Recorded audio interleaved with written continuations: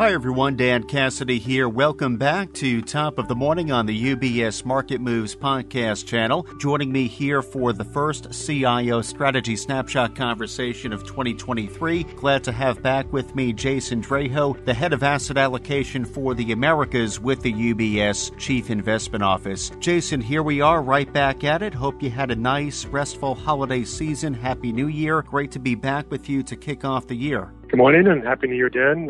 It feels like, at least in New York City, it's been very warm to start the year, so it feels like we're off to a good start from that perspective. Hopefully that's a good omen for the markets this year after a difficult 2022. Very well put, Jason. Yes, I know we're coming off what was a challenging 2022, and we spoke a lot about that towards the end of the year in our prior CIO Strategy Snapshot conversation to close out 2022. But again, here we are, fresh off the holiday season. We're making our way through the very early days of 2023, and of course, it's not too soon to experience important market catalysts that have a lasting impact, which was the case last January. Thinking about the FOMC minutes at the time, do you see any particular early catalysts, Jason, that could set the tone, so to speak, for the markets here in the new year? Well, if we think about the tone setting, last year I think is a good example of how it really sort of began very early in the year. On the first trading day of 2022, it was a Monday, the S&P hit an all-time high of 47.96. And it was pretty much downhill from there. And really, the real pain began 2 days later on the Wednesday when we got the December 2021 FOMC meeting minutes, which is when the Fed said, at least in the minutes, that they are likely to raise rates faster and sooner than the market was expecting at that time. Now, still relative to what they ended up doing, less than people were thinking, but definitely began the hawkish turn that really became the tone for the whole year. And so the markets sold off that day, and it really became the story of basically the Fed having to raise rates aggressively, tighten financial conditions to deal with this inflation problem.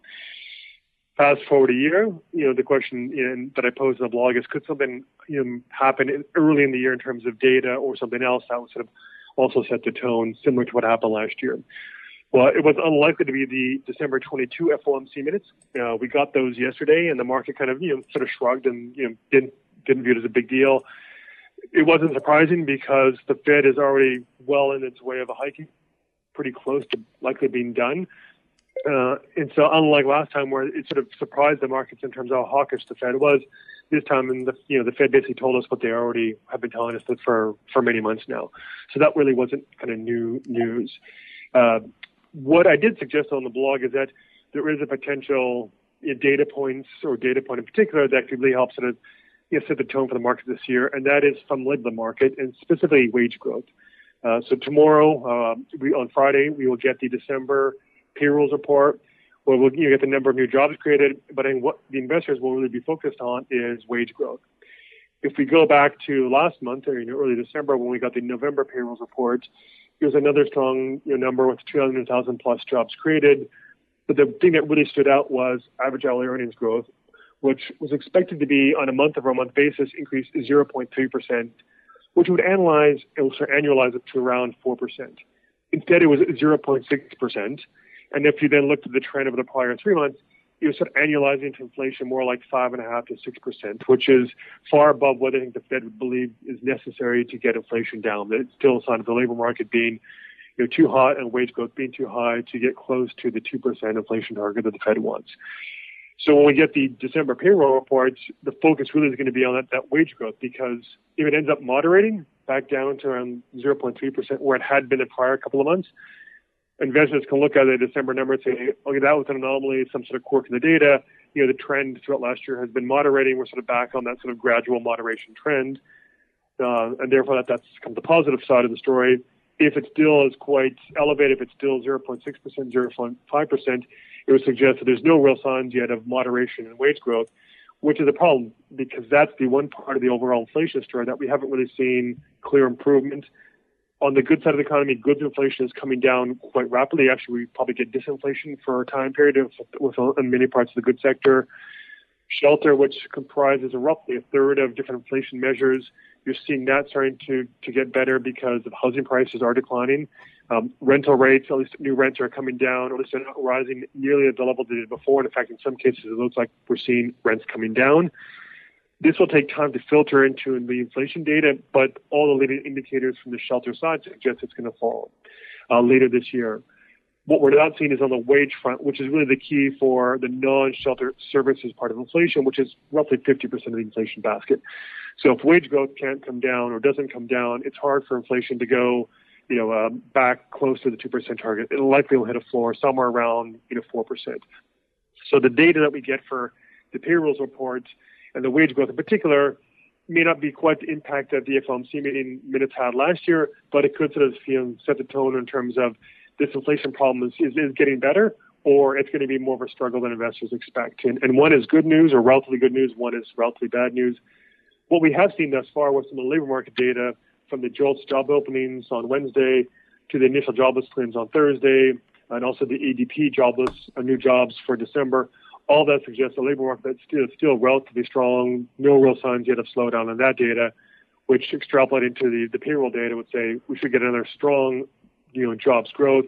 The key question then is on the wage growth. And while it's expected to moderate, that is really what the focus will be on for that particular data point. So, Jason, we're recording here on Thursday, January 5th. At this point, just about 2.5, 3 trading days into the year. Investors often start putting money to work right away after being on the sidelines towards the end of the prior year. Does the price activity, Jason, across the markets we've seen thus far indicate anything about what investors are thinking or doing? Well, there has been historically something like the January effect, where you see in the first week or so of the year, the equity markets kind of rally because investors sold, maybe did tax loss harvesting in December.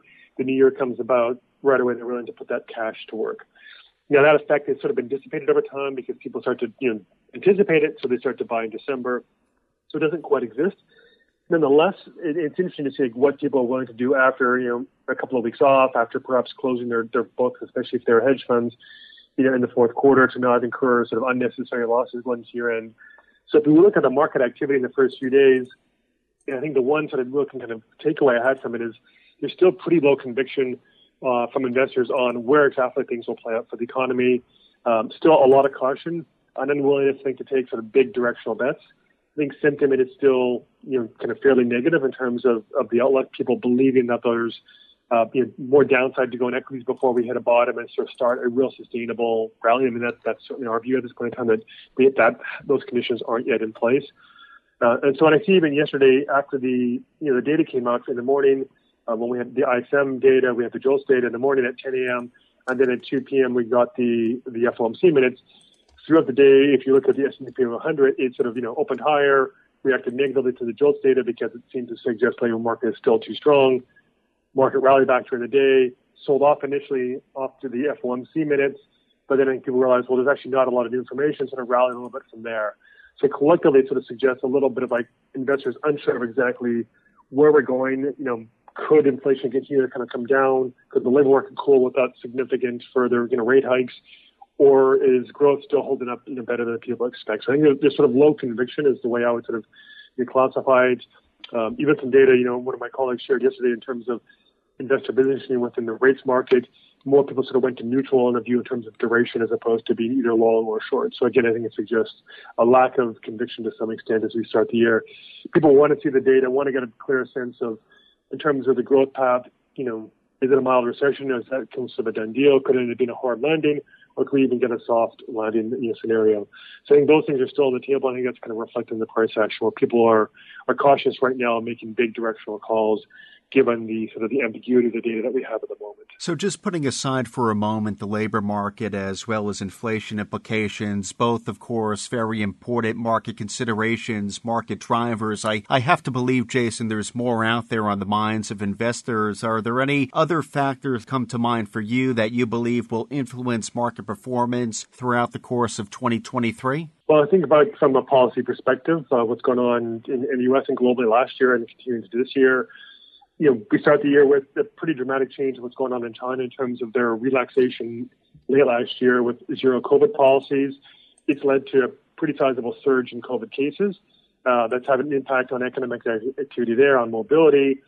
But it also looks like perhaps that peak of that COVID wave is we're at hand, and they'll start moderating. This is sort of a surprise in terms of how quickly the Chinese policymakers decided to drop those measures. The view, even as soon as or as late as mid-November or early December, was that it wouldn't be until kind of the middle of this year. It's already happened, which means China's sort of reopening and sort of kind of full normalization from the pandemic could happen much earlier than expected. As soon as in late Q1, we can start to see signs of kind of normalization of economic activity and sort of acceleration of growth. So I think that's a big sort of story that will drive things. We know from our own recovery from COVID and sort of the opening up that you can get different waves, things kind of evolve in fits and starts. So I think while things look like they could progress in China, quicker than expected, we also know that there's going to be bumps in the road. So that's certainly one key driver, just especially because China is such a big part of the global economy. And given what it does policy stimulus, its growth has knock-on effects for other parts of the world, whether it's Europe, whether it's also commodity prices, and that ultimately could be a little bit inflationary, which, given we're trying to deal with inflation, that's an important story. The situation in Ukraine, the Ukraine war, how that plays out, it continues to be a source of risks. I think given the current status, it's less disruptive than it was certainly early on, at least for Europe, at least the European economy. The good news is that because weather's been warmer than expected there, they've actually been refilling during the winter their kind of natural gas supplies and their sort of inventory reserves, which is not typically the case. So I think the concerns that could European economy really be hampered by that this winter, I think that's looking less and less likely as now we're early January. Of course, by March, the weather starts to warm up a little bit. That I think those worst fears have been put to rest. But until there's some sort of clear path to resolution or de-escalation in Ukraine, it's going to be a potential source of risks throughout the year. Turning to the U.S. on the political front, we can see what's going on with Congress and in trying to nominate a speaker for the House. One of the concerns, and ultimately, they will, presumably, have a speaker settled, hopefully sooner rather than later. But given the difficulties, at least within the Republican Party, to nominate and vote on and approve a speaker, I think the market's takeaway from this is this is a perhaps negative sign for what it means ultimately for the key fiscal story this year, which is raising the debt ceiling, which is likely to happen at some point around the summer, at least a need to happen then. So there could, in the past when this has been an issue, we've always kind of come to the edge and then it's been passed, the debt ceiling has been raised. That's still likely the case this year, but I think we could be the most sort of stressful situation for markets since 2011. That was the last time it had to be raised. There's concerns about the U.S. Credit rating being downgraded. Markets will react negatively, and of course, we could kind of go past the brink where we're in sort of unprecedented territory. So that's a risk for later on down the year. And then central banks still continue to raise rates, from the Fed to the ECB. But the other part of the story is, quantitative tightening. Central banks at the Fed started to reduce its balance sheet in the second half of last year. It's been relatively modest thus far, but I think the impact of that quantitative tightening will start to bite a little bit more this year, potentially pose some risks. And I think you'll see other central banks, certainly the ECB, the Bank of England, stopping bond purchases and also accelerating their reduction. So globally, the size of sort of the central bank balance sheet, will shrink at sort of an accelerating rate. Again, with some implications that are hard to predict, but we know it again, it's a source of risk. So I think those are collectively from the geopolitical front, the policy front, some of the other kind of big dynamics that we will be watching will be driving markets this year, in addition to the inflation story, the labor market story, and the growth story, domestically and abroad. Okay, so quite a mix there of risk considerations, all of which we'll, of course, keep an eye on throughout the course of the year to see how markets are perhaps influenced. So the big question, Jason, becomes, with everything that you've shared with us from an investor's point of view, how should I think about positioning at the start of the year here with everything coming down the pike potentially that you walked us through? Yeah, I mentioned that there was kind of maybe low conviction in terms of investors making big, strong investment calls because of the uncertainty of the economic data. What we do know is for the U.S. economy, a lot of the leading indicators point to slowing growth ahead, and that's likely to play out.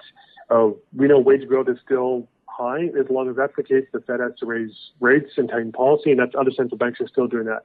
So as long as you have that mix of slowing growth, still high inflation, high wage growth, and central banks that are trying to combat that, that's a headwind for risk assets, which is why there's a pretty strong consensus view that for risk assets that they're likely to go lower, and then just in the first half of this year before things start to improve later on down the line. Now, you always want to be cautious of thinking sometimes when something is so consensus, this could be wrong, but consensus can be right. it is our view that we don't have the conditions in place for equities to start a clear, new, sustainable bull market. That setting, the risk reward, was probably skewed to the downside. I think it's a little. The challenge there is, I think, because it is so consensus and people do believe there will be inflection points. I think there's also a strong sort of bid for investors either to buy treasuries if the 10-year yield gets above 4%, because then people will think, well, the direction of travel is rates are likely to go lower because a recession could materialize later this year, and treasuries will provide you that projection. At the same time, if equities decline, much more from where they are, I think there's investors who say they could go lower, but at that point in time, I start to see some more attractive kind of valuations and upside, especially when things turn. I can't time the turn. So I think you start to get a lot of resistance in the market levels. When the S&P 500 starts to get around 36, 3,700, if we get to those levels.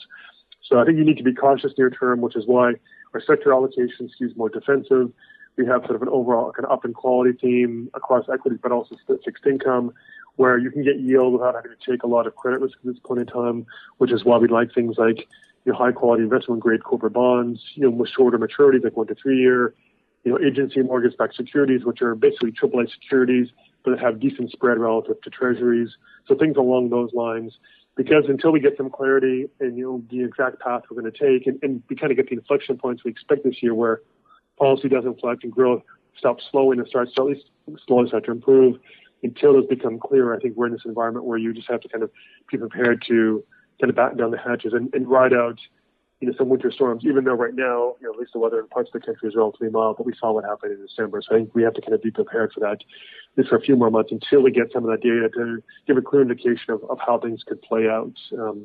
Because in some ways, the strong labor market data that I alluded to earlier, that is a reason why the risk is skewed for the Fed to do even more hikes than is currently priced. And if that happens, that certainly becomes a challenge for financial markets at some point this year as well. Well, without question, it sounds like it will be yet another eventful year, especially monitoring macroeconomic conditions, monetary policy here in the U.S. throughout the course of the first half. But Jason, I know you'll be keeping our listeners, our clients, informed on the Chief Investment Office's views and recommendations along the way here on the CIO Strategy Snapshot podcast series. So, Jason, thank you for dropping by here this morning to kick off the year, providing your take on how things are shaping up thus far, how to think about positioning accordingly, and do look forward to our weekly conversations throughout the course of 2023. You're welcome, Dan, and hopefully, we're up to a decent start for the year, and hopefully that continues so we don't repeat the difficult challenges of 2022. Absolutely. Here's hoping. Thank you again, Jason. Appreciate it. And again, today we have been joined by Jason Draho, the head of asset allocation for the Americas with the UBS Chief Investment Office. I do want to point our listeners, especially our clients of UBS, to Jason's most recent blog. That title, appropriately enough, First Impressions here at the start of 2023. So that blog, First Impressions, now available for you up on ubs.com/CIO. If you are a client of UBS, simply reach out to your UBS financial advisor to receive a copy of Jason Draho's blog, First Impressions, directly. From UBS Studios, I'm Dan Cassidy. Thank you for joining us. UBS Chief Investment Office's investment views are prepared and published by the global wealth management business of UBS AG or its affiliate, UBS. This material has no regard to the specific investment objectives, financial situation, or particular needs of any specific recipient and is published for informational purposes only. As a firm providing wealth management services to clients globally, UBS AG and its subsidiaries offer both investment advisory services and brokerage services. Investment advisory services and brokerage services are separate and distinct, differ in material ways, and are governed by different laws and separate arrangements. In the USA, UBS Financial Services, Inc. is a subsidiary of UBS AG and a member of FINRA SIPC. For information, please visit our website at ubs.com/working with us. For a full legal disclaimer applicable to the independent investment views produced by UBS, please visit our website at ubs.com/CIO-disclaimer.